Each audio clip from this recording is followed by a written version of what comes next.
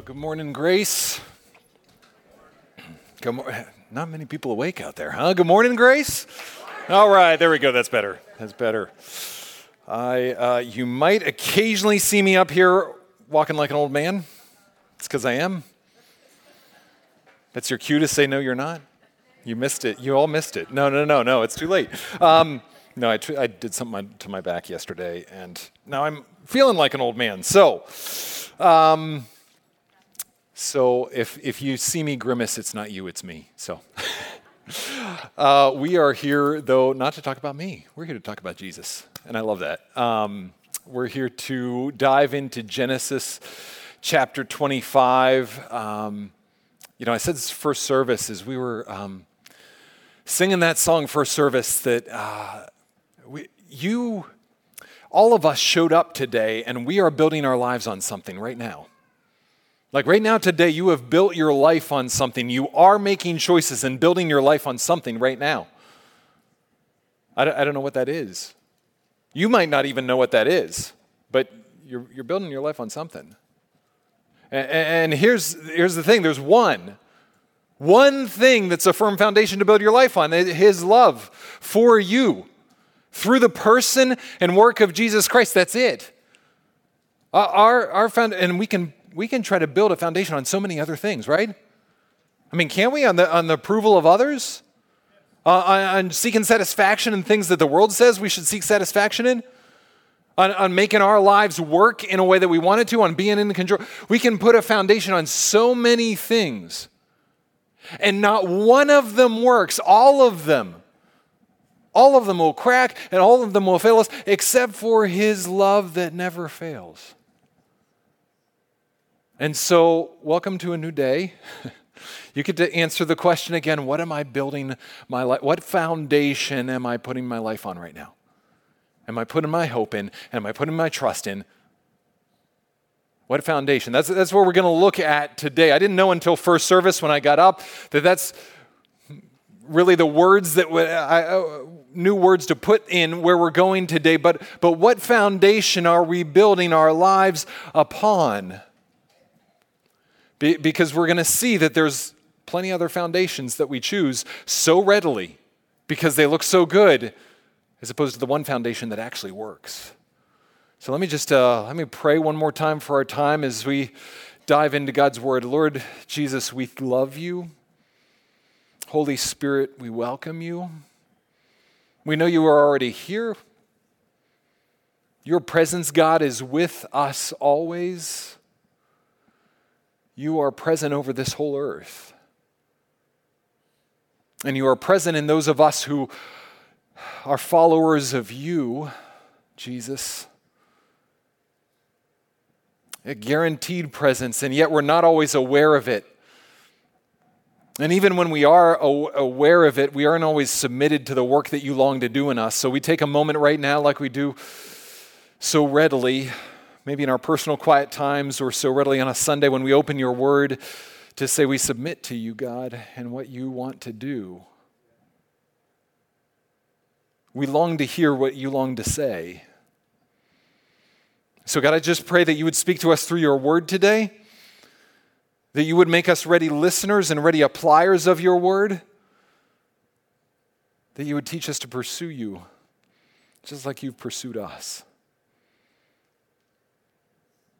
Jesus, we love you. We thank you for all that you have done for us. We thank you that nothing can separate us from your love. And we want to live and rest and walk out of that position of being loved today. Thank you, Jesus. In your name we pray. Amen. So we are in Genesis chapter 25. Last week we were in, if you were with us, even if you weren't with us, we were in Genesis 24. But if you were with us, you might remember that everything worked. I mean, it was something that we don't get a glimpse of often, especially through Genesis, but it seemed like Abraham and the servant and Rebekah and Isaac, everybody was submitting their plans to God's promises and God's purposes, and everything just worked, and the couple got together in the end, and the music swelled, and you're just like ready to roll the credits. Do you ever have those times in your life you're just ready to roll the credits? You're like, this is as good as it's going to get. Jesus is working.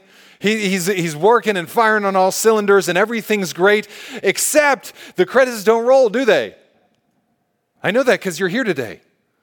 Like, you're not in the ground. You're not up with Jesus yet. Like, the credits haven't rolled yet, and life just keeps going, which can be a disappointment, like especially when we come to Genesis 25, because Genesis 24, everything was working.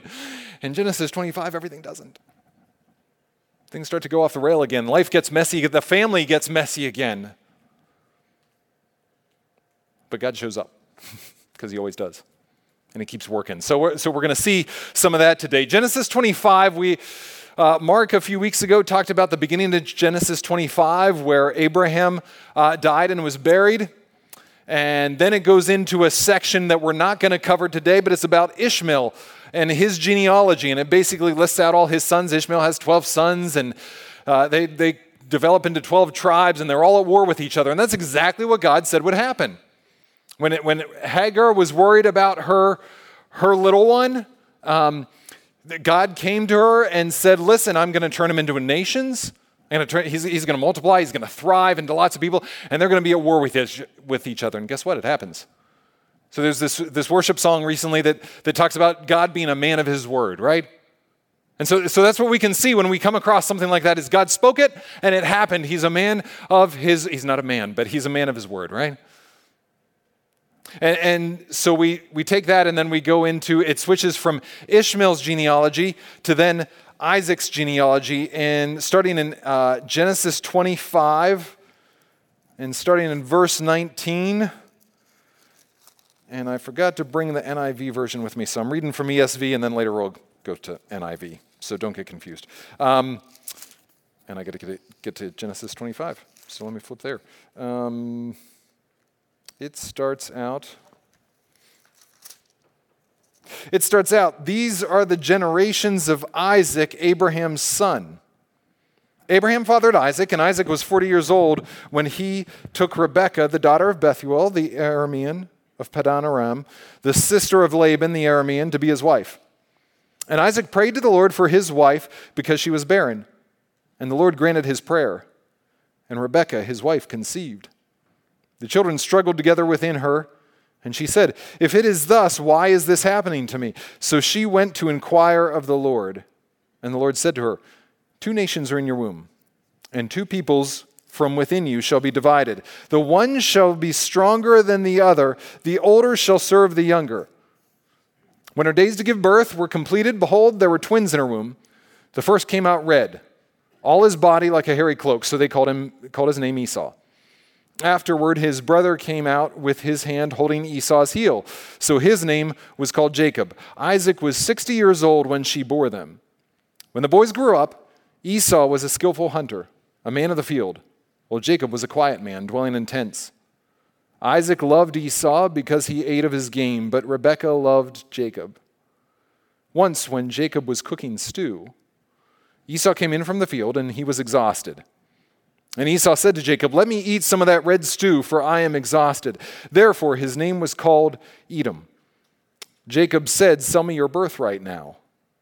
Esau said, I'm about to die, and of what use is a birthright to me? Jacob said, swear to me now. So he swore to him and sold his birthright to Jacob. Then Jacob gave Esau bread and lentil stew, and he ate and drank and rose and went his way. Thus Esau despised his birthright. So, really weird story.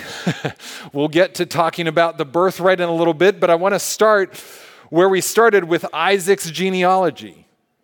And this is a really strange way to start a genealogy. You're going to talk about the families of the people that come from Isaac, and this is how it starts. Isaac prayed to the Lord on behalf of his wife because she was childless. So you're going to talk about Isaac's genealogy, all the children that come from him, and you tell us that his wife is childless. Which sounds kind of familiar, doesn't it? I mean, we've just spent chapters and chapters and chapters with Abraham and Sarah, where Sarah's been barren, and struggled to conceive, have children. God promises that there are children coming. There's a child coming. But they disobey, they try it their own way, they struggle with doubt. And we see these ups and downs, and they're all over the place with this for 25 years. And I don't know how many chapters we've walked this journey with Abraham and Sarah. This one's a little different though, right? It says, Isaac prayed to the Lord on behalf of his wife because she was childless. The Lord answered his prayer, and his wife, Rebekah, became pregnant. Woo! One verse. Thank goodness. We don't have to read through all that again, right? So this time it's different, except this time it's not. It's not any different.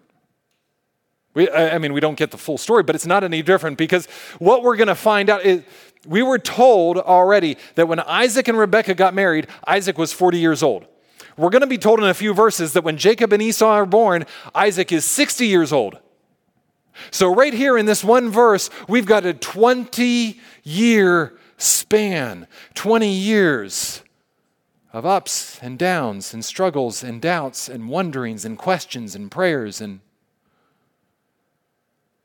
man, I look at that and it's like, what? Again? Really? And you keep reading, it's just going to keep going. Jacob's, the next generation, Rachel and Leah, they're going to struggle with barrenness. And I don't know if you can, is it an oxymoron to say that barrenness runs in the family? It does. Like it just keeps going.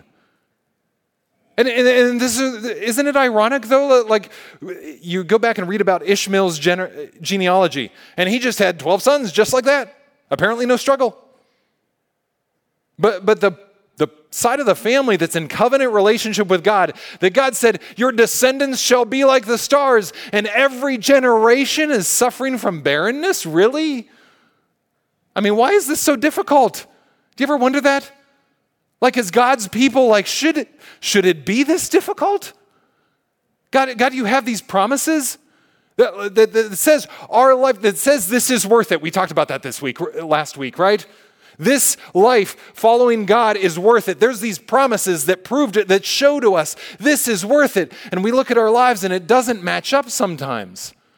You say, my life right now doesn't match up with what these promises say my life should look like. Love and joy and peace and fruit of the Spirit and abundant life. My life isn't matching up with this. Why is this so hard? And I was prepping with Pastor Mark and Pastor Jeff, and Pastor Mark pointed out, like, it's not hard necessarily because we're God's people, but it's because we have the promises and we see that gap between the promise and what our life really looks like. I mean, for other people, it's just that life's like that. It's just fate. I don't know. That's what happens. You just got to take it as it comes. But for us, for the people of God, we have a promise that life will be different.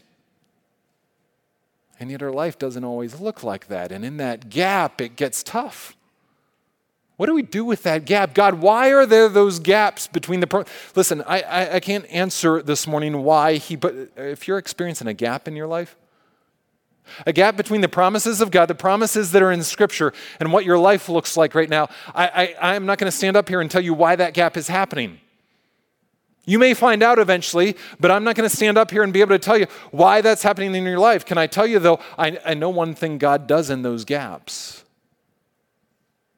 In those gaps, He has us wait. And in waiting, we build dependence on God and expectation of God.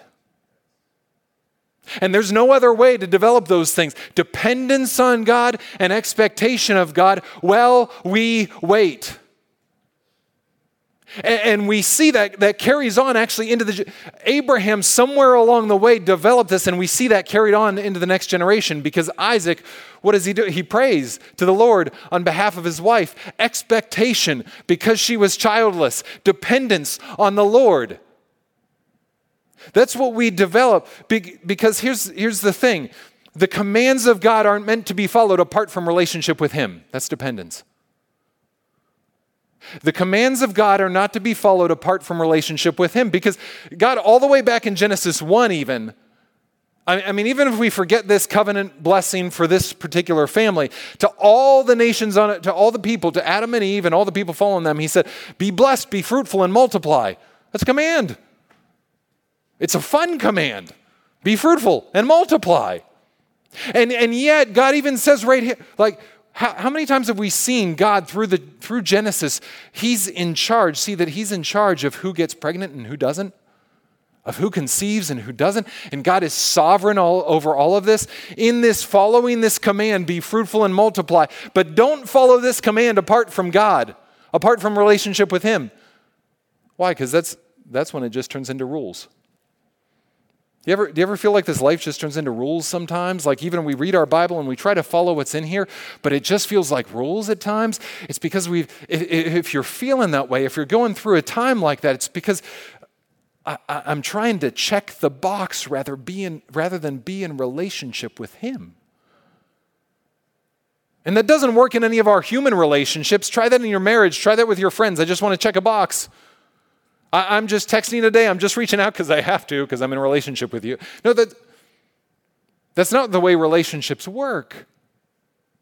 And the commands of God are there to instruct us and invite us into relationship with him. They're not to be devoid of relationship. And that's true of the blessings too. The blessings of God aren't meant to be enjoyed apart from relationship with him. Matt Chandler talks about this. He talks about how we, as God's people, experience blessings. Even if everybody else experiences them, we experience them a different way. An atheist can enjoy a good steak and a nice glass of wine and really enjoy it. But that enjoyment only goes so far. That enjoyment ends at it being a good steak and a nice glass of wine. Oh, but the people of God. The people of God. See, we get to enjoy a good steak, like rare, medium rare, rare. I don't know if I like a lot of pink in my steaks. So it's tender and juicy. And you just put it in your mouth and your eyes close. Oh, that's a good steak. You can enjoy that steak. How is that different than the atheist? Because my enjoyment can roll up into praise that the living God is so good that he blessed us with this. Like I know the giver. I don't just get to open the present. I know who gave it. And he's good. And I get to know he's good. And so you see the blessings that we experience. There's so many people across this world experiencing the blessings of God, but they have no idea who gave it. They're experiencing the blessings apart from relationship with him. We get the joy, we get the invitation of experiencing those blessings in relationship with him. And oh, by the way, we get to introduce some of those other people into relationship with him. Because the commands of God aren't to be walked in, aren't to be followed apart from relationship with him. And the blessings of God are not to be experienced apart from relationship with him. That's dependence. That's expectation. It's a way to wait on the Lord well. And so this, it seems to me, is how Isaac is waiting. He prays because his wife is childless. And guess what? Do you think expectation developed? Sure, God comes through. She gets pregnant and everything's great from then on out. No, it's not. Like, does your life ever feel like that? You pray a prayer and God comes through. Praise God. And you're like, it's all going to go good from now on. And then another storm hits. And then another trial hits. And then there's one more thing, and I thought, but no, it's still going to be a difficult road. God's still in it, and he came through, but there's still more difficulty ahead. The babies jostled each other within her, and she said, "Why is this happening to me?" So she went to inquire of the Lord. She says, "Why is this going on?" So she went to inquire of the Lord. I love this because it shows what Rebekah learned from Isaac. She was barren. And she's the new one to the faith, by the way, when she comes into marriage with Isaac. She's the new one in relationship with this God. And Isaac, he doesn't follow those plans. He doesn't pull a Hagar, right? And try to work things out in his own way when his wife is barren. He's like, no, that didn't work for my dad. I'm gonna pray because I've learned to be dependent on God, expectant of God. And so he prays. And then Rebekah comes along, and there's a storm. There's another trial. And what does she do? Well, I'm just going to do what I saw my husband do. I'm going to inquire of the Lord. I mean, they must have been a good match, do you think? Walking together in following the Lord. I don't know who you're in relationship with in your life. You know, in marriages, I've talked to some folks in marriages and where it can seem like, and it often can feel like this, where you're in marriage and one of you is a little bit further along in the faith than the other. You ever feel like that? Or maybe if you're not married, like you're roommates with somebody, or you're like one of your really close friends, and it feels like one of you is so much further along in the faith than the other at times like that. And I've seen that in marriages where, and for some reason, so often it seems to be the wife tends to be further along than the husband in faith at times. And I wonder why that is. And then I look at my own marriage, and it's like that at times. There's times where Rach is just further along, where we're going through a trial, we're going through an experience, and she just said, let's go right to prayer. She just says, well, do you know, this is what Jesus is saying to me in this. And I'm thinking, man, why didn't I think of that? Why didn't I go there? I mean, how many of us, when we see somebody stronger in the faith than us, do we compare out? And don't you start to shame yourself? I should have gone there. I can't believe she said, I should have thought of that. And then I start to even get resentful, right? Like, why did she have to say that? Because now I missed my chance to think of it first. Now I missed my chance to walk in this. And we can walk in relationship with somebody who's stronger in the faith than us, and we can get shameful and heap blame on ourselves, and we can get resentful that they're a little further along. I wish we would have never brought this up. I don't feel like praying right now. And why can't we take a step back and just praise God that he put someone in our lives that's further along than us in the faith? Like, just praise God that your spouse might be further along than your roommate, that your friend might be further along than you. And you don't need to heap blame or shame on yourself. Just follow. Just praise God. Thank you, Lord, for the reminder through someone else. And I'm just going to walk in this way. And then the thing is, we can just keep pace with them. I mean, you see somebody doing something in your life and they're further along in the faith than you, just start running their speed. Just start keeping pace with them. And thank God that he put a model in your life for a way to step closer to him. Not a way to do more, not a way to perform, not a way to imitate, but a way to step closer to him. Can we do that? That's what I see happening for Isaac and for Rebekah here as she follows suit and inquires of the Lord. And guess what? He comes through again. He answers. The Lord said to her, 2 nations are in your womb, and 2 peoples from within you will be separated. See, there's these babies are jostling in her womb. They're moving around a lot more than babies normally would. And today we would go, like the mom would go get a sonogram. Not possible. Rebekah goes and inquires of the Lord. And the Lord says, here's the good news. They're not hurt. They're going to make it okay. The babies are not only going to survive, they're going to thrive. They're going to turn into a people. Each one of them. Tons of descendants. Now there is one other thing, though. Here's the bad news. You know, they're moving around so much, not because they're hurt, but because they're wrestling. And they're not going to stop when they come out of the womb. See, they're moving around so much because they're fighting, and that fighting is just going to you haven't seen anything yet, Rebekah. He says, 2 peoples from within you will be separated. 1 people will be stronger than the other, and the older will serve the younger. And we see this in here that God, right from birth, like we know what's going to happen. We already read part of the birthright story, and the birthright ends up going to Jacob instead of Esau. But even before that happens, God is saying, the younger is my preference. The younger's going to come out on top. And this isn't the first time we see God do something like this, right? He did that with Isaac. Isaac was the second born, but he's the one who comes out on top. He's the one who gets the covenant blessing. He's the one that God works through. And we see it again with Jacob and Esau. And we see it with Jacob's sons, where Joseph gets chosen over his older brothers. We see it with Joseph's son, where the younger gets chosen over the older.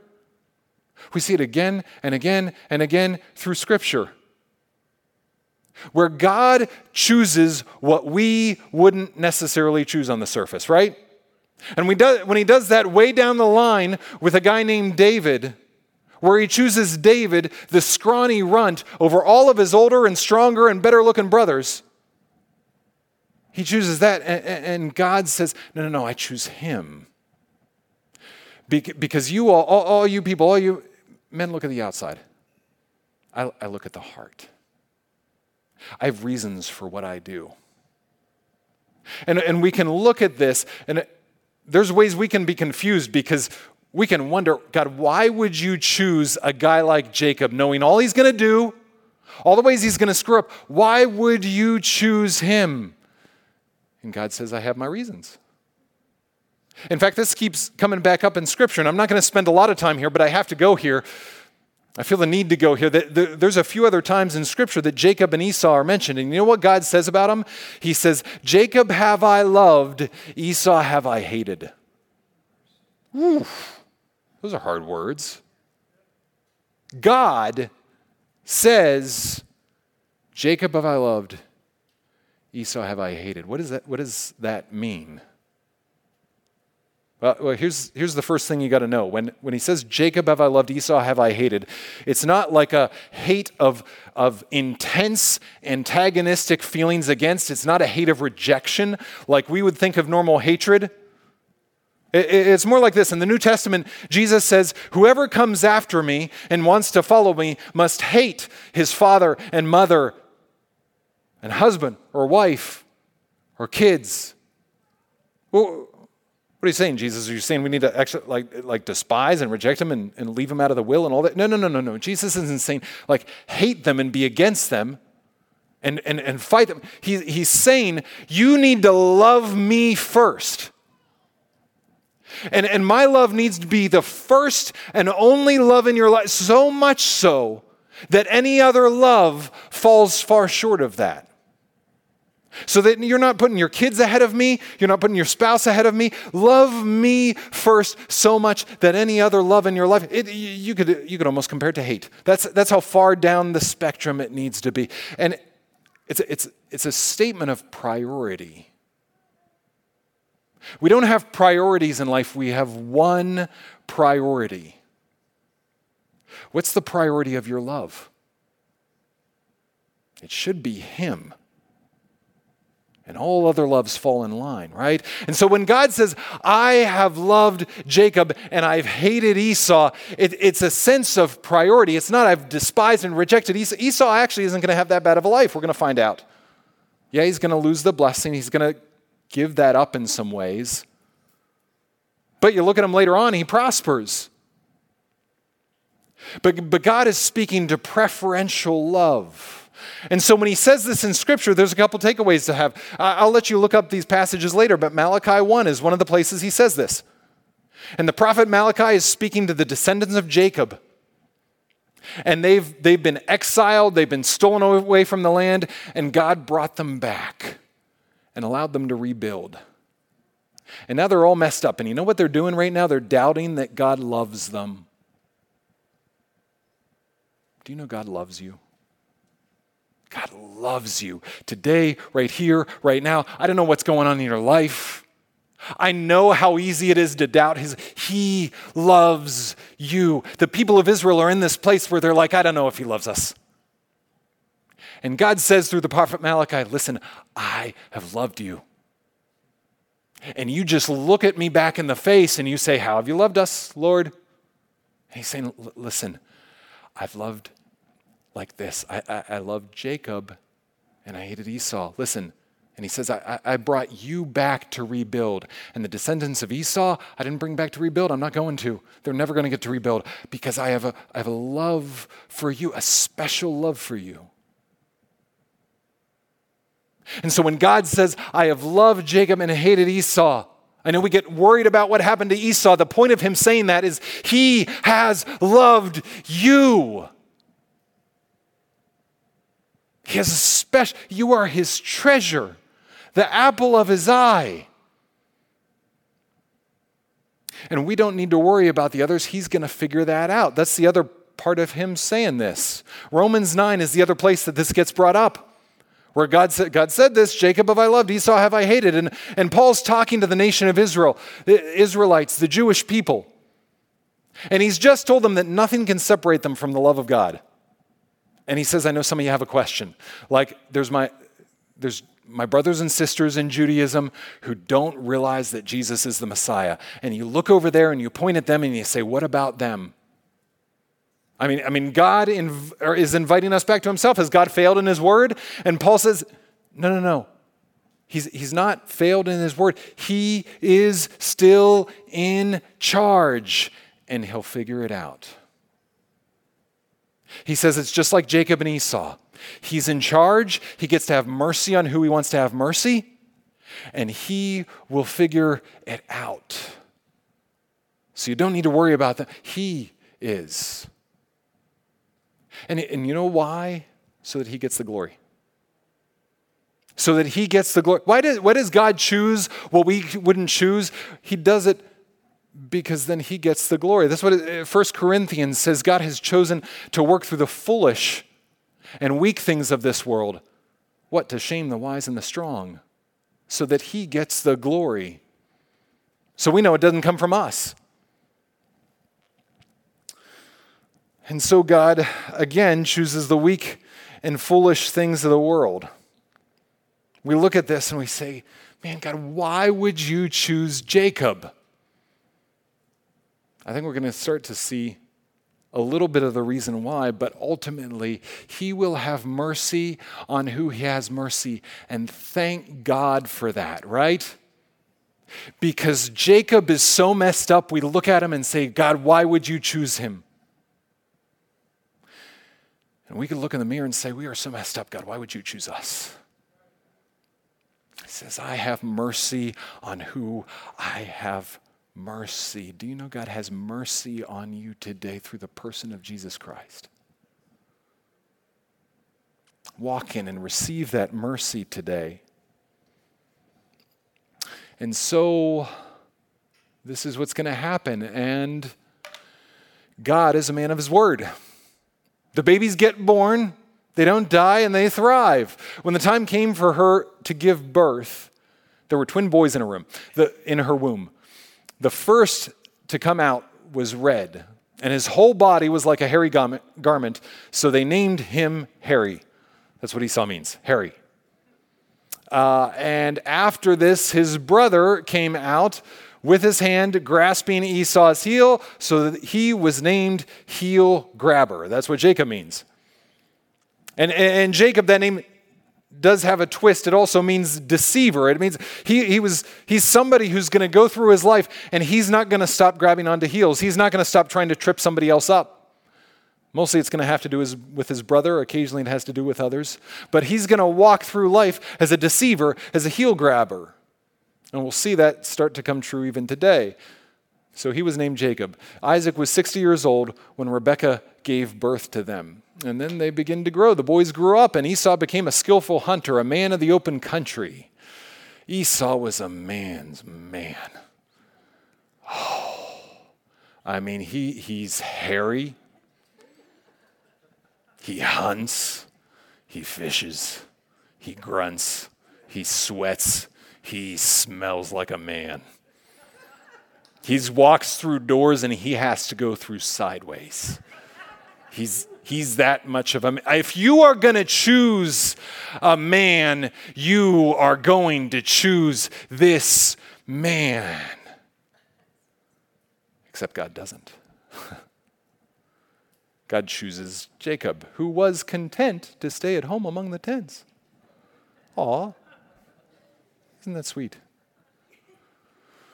Pansy? I mean, like, what's going on? I know. Well, like, we wouldn't say that nowadays. We got like HGTV, and there's like, there's guy cooks and working on the house and all that stuff. That's good. But we read this, right? And don't you think, like, I mean, really, Jacob, come on. Some of the translations say, what it really says here is Jacob was a plain man, dwelling in tents. And we think vanilla.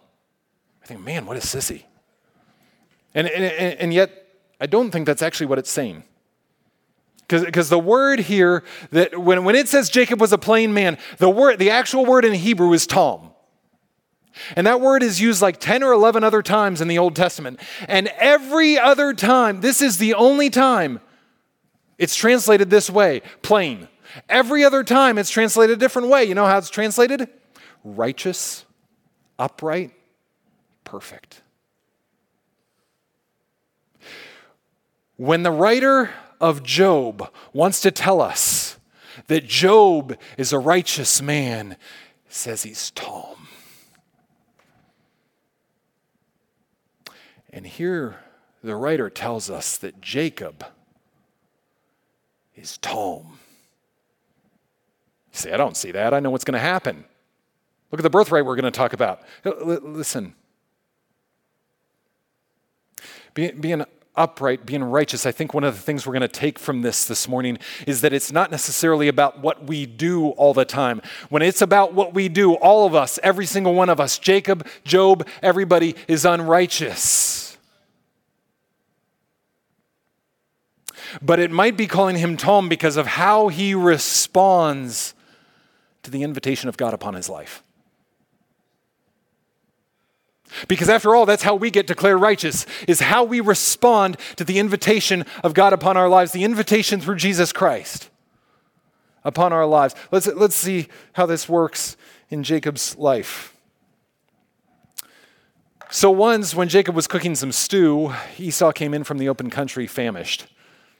And he said to Jacob, quick, let me have some of that red stew. I'm famished. And it's crazy. The original language here, it's almost like it goes out of its way to tell us Esau is just like at the end of himself, and he can't even talk right. He comes up and literally what he's saying to Jacob is, give me some of that red stuff. Like he can't even put it into words. It's grunting like a Neanderthal or something.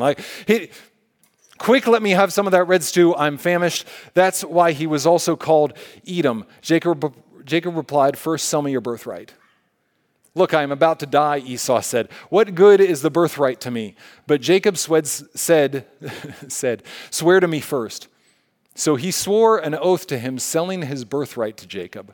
Then Jacob gave Esau some bread and some lentil stew. He ate and drank and got up and left, so Esau despised his birthright. And we read this story, and it's really strange, right? There's all these things we could take from this, specifically about Jacob. I walk away from this story, and I'm thinking Jacob is a jerk. And yet the author, I think, is cluing us into, here's why I'm telling you this story. You want to know why I'm telling you this story? So Esau despised his birthright. Here's where I want you to, Esau. Look at what he did. Don't worry about Jacob for now. We'll work that out. Look at what Esau did. So to understand what Esau did, you got to understand what's at stake here with this birthright thing. So a birthright in those times was for the oldest son in the family. And it meant a couple of things. It meant that when dad died, he took over responsibility for everybody in the household. The younger sons, they could go do whatever they needed to do, but the responsibility of the whole household came to him. It also meant he got a double portion of all the inheritance. So when Isaac dies, the inheritance is not going to be split 2 ways between his 2 sons. It's going to be split 3 ways, and Esau gets 2, and Jacob gets 1 share. And then I think unique to this family is the blessing of God. The covenant blessing of God, that God's going to work through this part of the family in a special way. Just like he did with Isaac instead of Ishmael, is going to go to, well, probably Esau instead of Jacob, right? Because Esau's the older one, except no. It's going to go to Jacob. And this is what is at stake for Esau. All of this down the road, all of this in the future, this is what's at stake. And Esau traded it for a bowl of soup.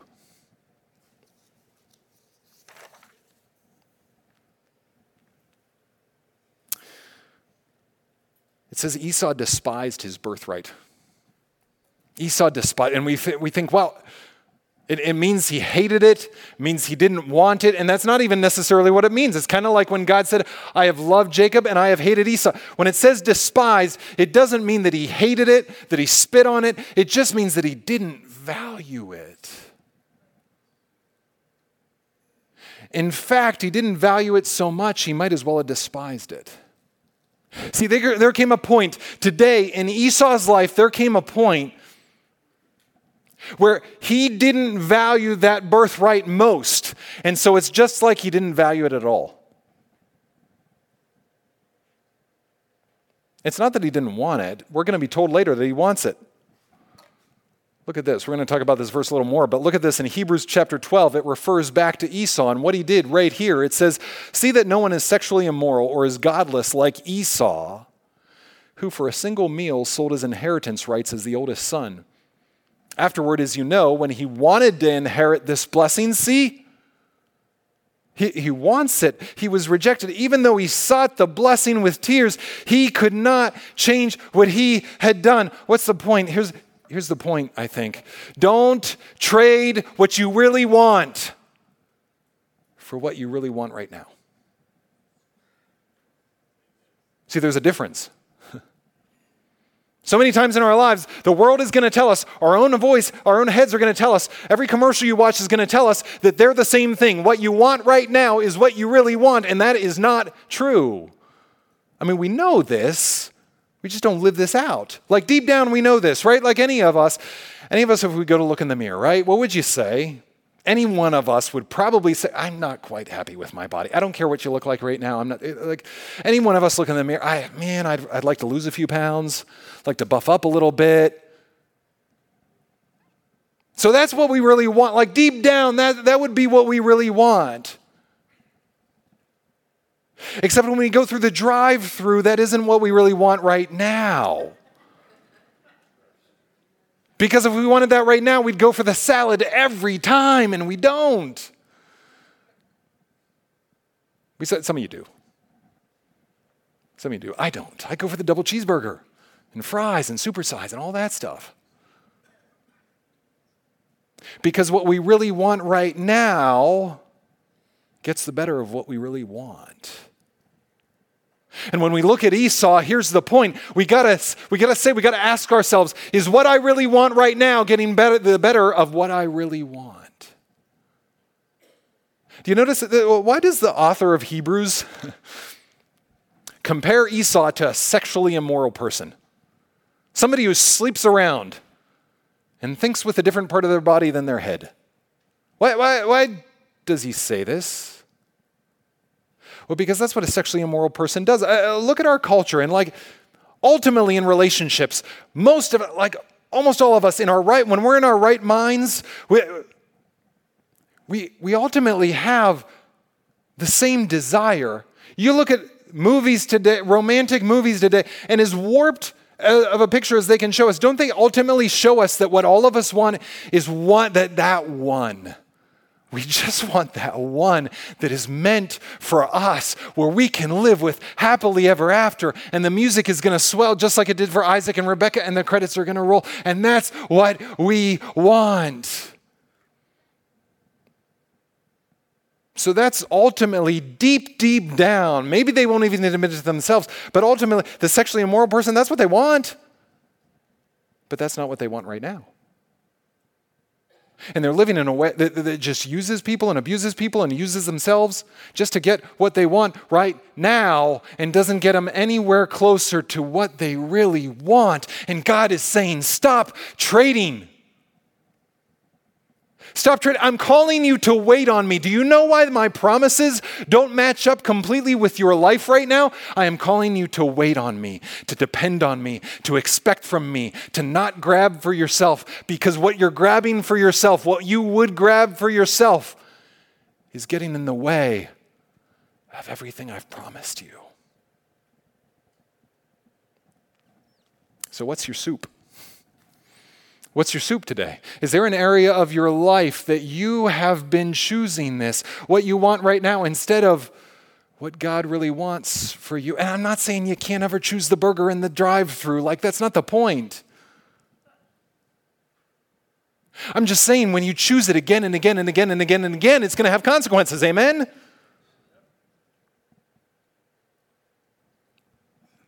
There's going to be consequences when we choose this again and again and again. So how do we keep from being this? How do we keep from being an Esau? I want to look back at two things Esau said, because I think there's some hints here. He says, look at the first line on the screen. Look, I am about to die. And you think, really, Esau? Come on, man. Like, I don't know. Like, maybe he's been out hunting in the wilderness, maybe for days. Maybe it's been slim pickings. So sure, like, you're super hungry, you're super tired. I get, but really about to die? And I read a lot of the commentators I read about this, like they just say, well, I guess Esau is just like, kind of like exaggerating. That's what he does. And maybe he is. I don't want to, like, maybe he is. They're a lot smarter than I am. But here's the thing. When I look at Esau's life, he doesn't strike me as a drama queen. Like, I don't see that evidenced anywhere else in his life. To come and drag himself up and say, look, I'm about to die, and try to get pity. I don't see that happen. And I wonder about this. Look, I am about to die. Is that not so much, maybe it's not so much that Esau really actually thinks he might actually die today, but maybe this is just how he lives every single day. Yeah, this is all I've got. Gonna die someday, probably tomorrow. Eat, drink, and be merry, for tomorrow I die. And maybe this is really how he lives his life. So focused on the now that he despises tomorrow. That he despises everything after. So focused on right now, this instance, and what he wants, so that he's not even thinking about tomorrow. You know, Jesus said not to worry about tomorrow. He told us not to worry about tomorrow. Praise God, we do not have to worry about tomorrow. He didn't say don't think about it, though. In fact, Scripture calls us to be planners, to be intentional about our lives, that we will leave a legacy someday. We're going to talk about that in a minute, that we're going to leave a legacy someday, and there is some thinking we need to do about the future in order to make appropriate choices today. Let me put it to you this way. Out on the wall, we've got the treasure keys from the treasure principle. This was a series we did years ago. Couple years back about how do we steward our money? How do we steward the resources that God has given us in a way that keeps Him first, Him in mind? And you know what one of the principles is, if you go out and read it on there? It's that I will live not for the dot, but for the line. Not for the dot of the present moment. Right here, right now, this today is your dot. And one of the commitments there is, how am I going to spend money wisely? How am I going to steward it well? I'm going to live not for just the dot, but for the line that extends from here to eternity. There is a future coming for me, and there is a future impact to my choices, and I am going to live and make choices in light of that. And so here's the question, are we? Are we living? Are we living for the dot or for the line? Are you going to go out and spend all your money? Because a lot of us, we've got bank accounts and everything. We could go buy a lot. Been blessed by God by all of that. We could go buy a whole lot, but it wouldn't bode well for tomorrow, right? So we all know that. But how are we taking that to the choices we make in our daily lives? Are we so focused on our wants today that we're rejecting the tomorrow that God is inviting us to think about and consider and be intentional and walk in and wait on Him? So are we people of now, or are we people of eternity?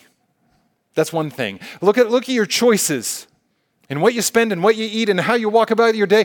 Are you a person of the now, just right now, or are you a person of eternity? And here's another question to ask. Are you so focused on me that you forget about the we? That you reject the we? Because I think that happened to Esau too. He says, what good is the birthright to me? Here's the thing, Esau. The birthright isn't just about you. It's not. Do you know why the first son gets double the inheritance? That doesn't really seem fair, does it? Why should he get double and the second son only get just a third? Well, it's because that first son is going to be responsible for the entire household. Those resources aren't just for him to enjoy. They're for everyone else around him that's going to be in his sphere of influence. And so Esau needs to wake up and realize this isn't just about me, this is about we. What about the choices you make in your life? Is there some area of your life that you're making choices that are so focused on me that it's at the expense of the we in your life? There's a pastor I heard who said this about sin, about the sinful choices we make in our lives, is that we think sin is like a sharpshooter's rifle. And there's going to be we know there's going to be consequences for sin. We know there's going to be consequences when we don't choose God's best, but it's like a sharpshooter's rifle, we think, that's just going to be targeted right at us. The damage might be severe, but it stays right here. And the speaker who I heard talk about this said the consequences of sin, they aren't like a sharpshooter's rifle, it's more like bomb shrapnel.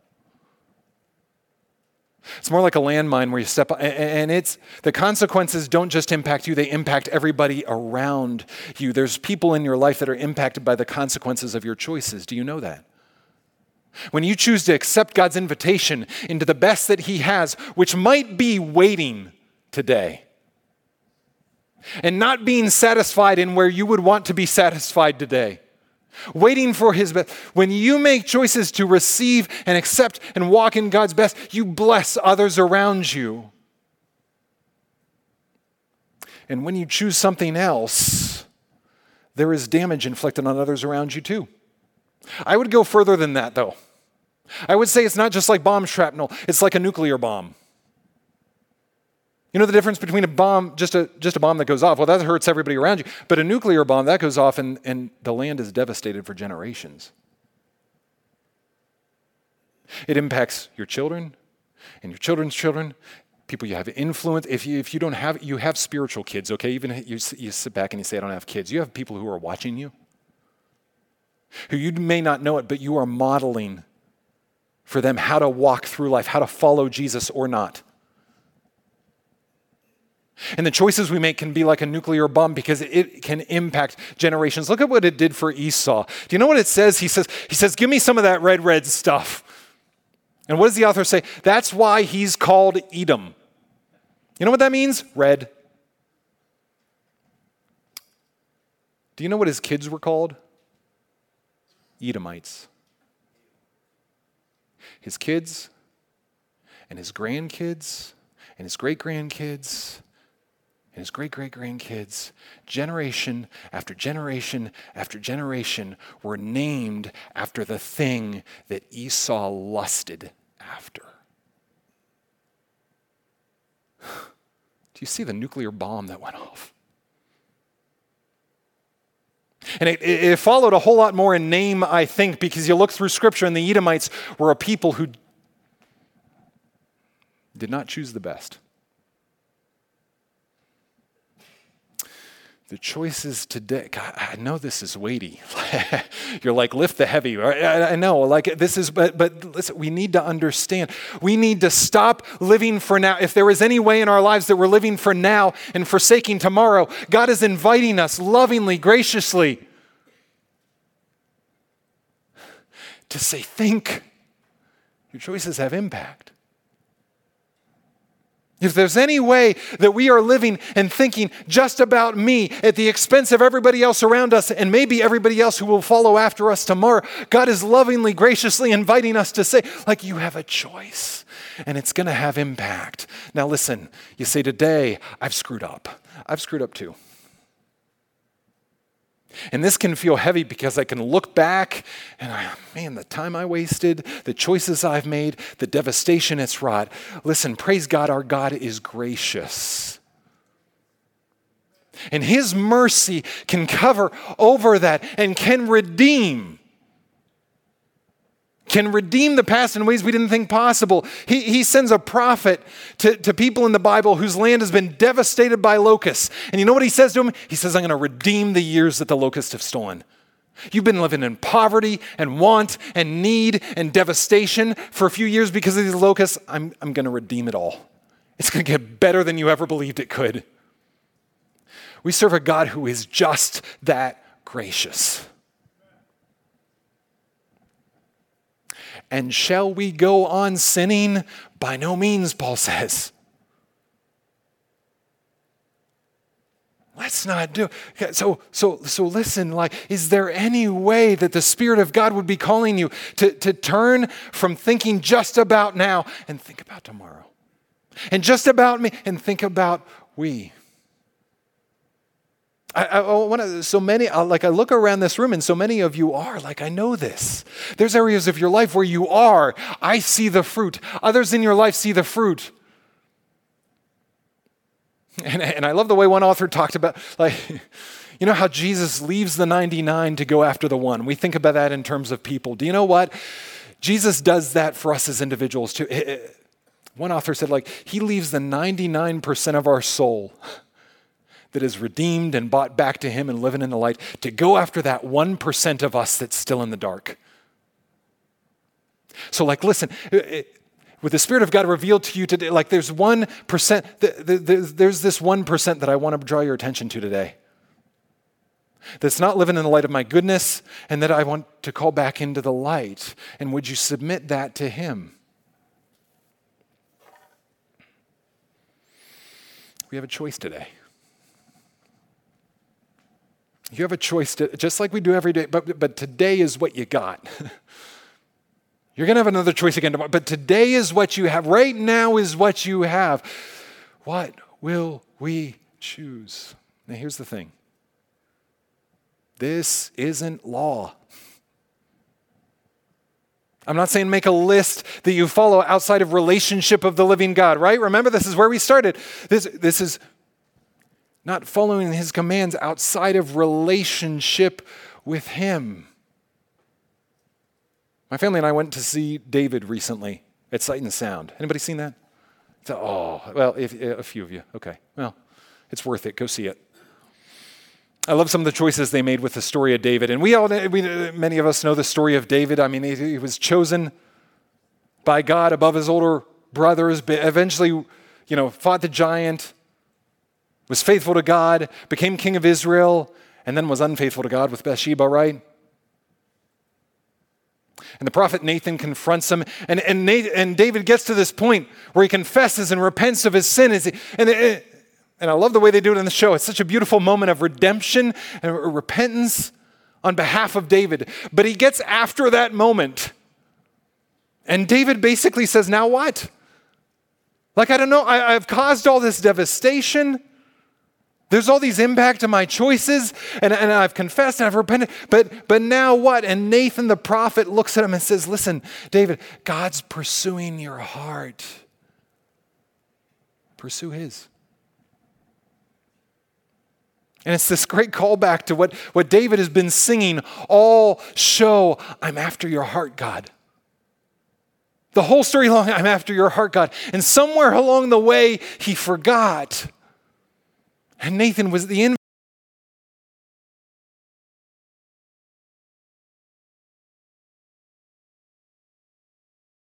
It's not rules. It's will we be after the heart of the living God. He is pursuing you. Will you pursue him in this, and whatever the Spirit of God would reveal to you, that this is the way that I have been laying a different foundation for myself.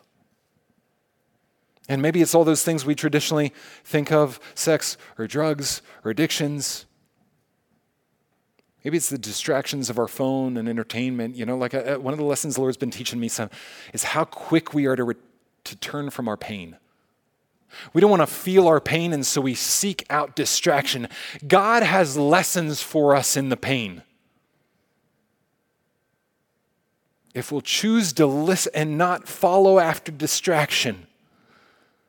I'm not saying don't ever take out your phone. I'm saying don't take out your phone every time.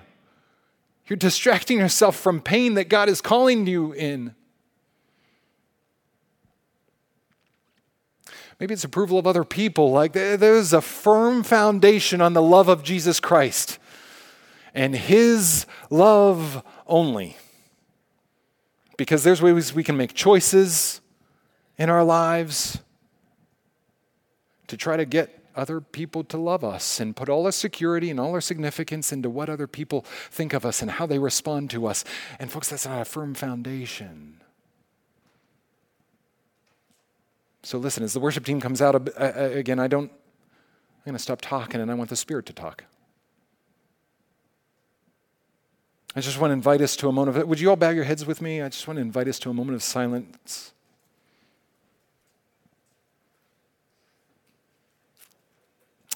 And I recognize this message could land very heavy on some of our lives.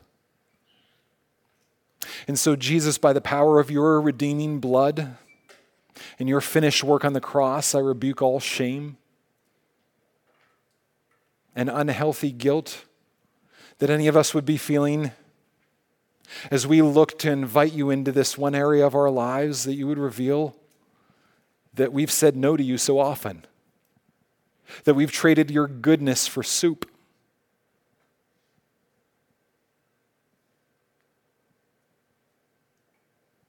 We rebuke shame and guilt, but Spirit, we invite your conviction. Holy Spirit, you are here among us, and this place for some of us, maybe for all of us, is an uncomfortable place. Silence and waiting. And maybe looking at a painful part of our lives. But Spirit, we invite you in this moment to do your work. If there is any way you would convict me in this moment, if there is a way you would convict us in this moment, we invite that conviction now. If the Lord revealed anything to you, just raise a hand right where you are. If there is some area of your life that He said a light needs shown here today, now raise a hand. Thank you. Thank you.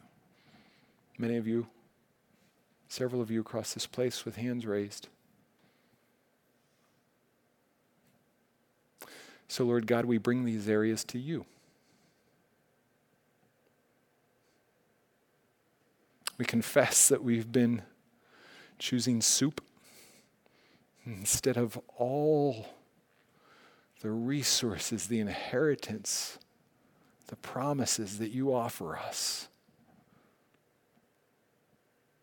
And today, we confess of that, Lord. We repent of that.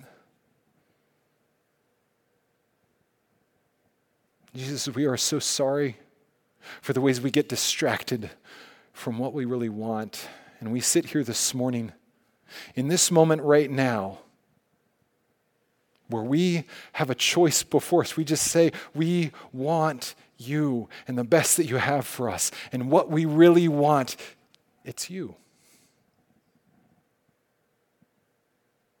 In a few moments, we're going to leave this place, and we're not going to have the strength to not choose soup again in and of ourselves. And so Jesus, God, by the power of your Spirit within us, I ask that the same power that rose Jesus Christ from the dead, that by that power, you would do a work in us that would enable us, through you alone, to wait on you, to trust you, to reject what needs rejected out of our lives, so that we can receive all the goodness that you have for us. We submit ourselves afresh to you today, Lord.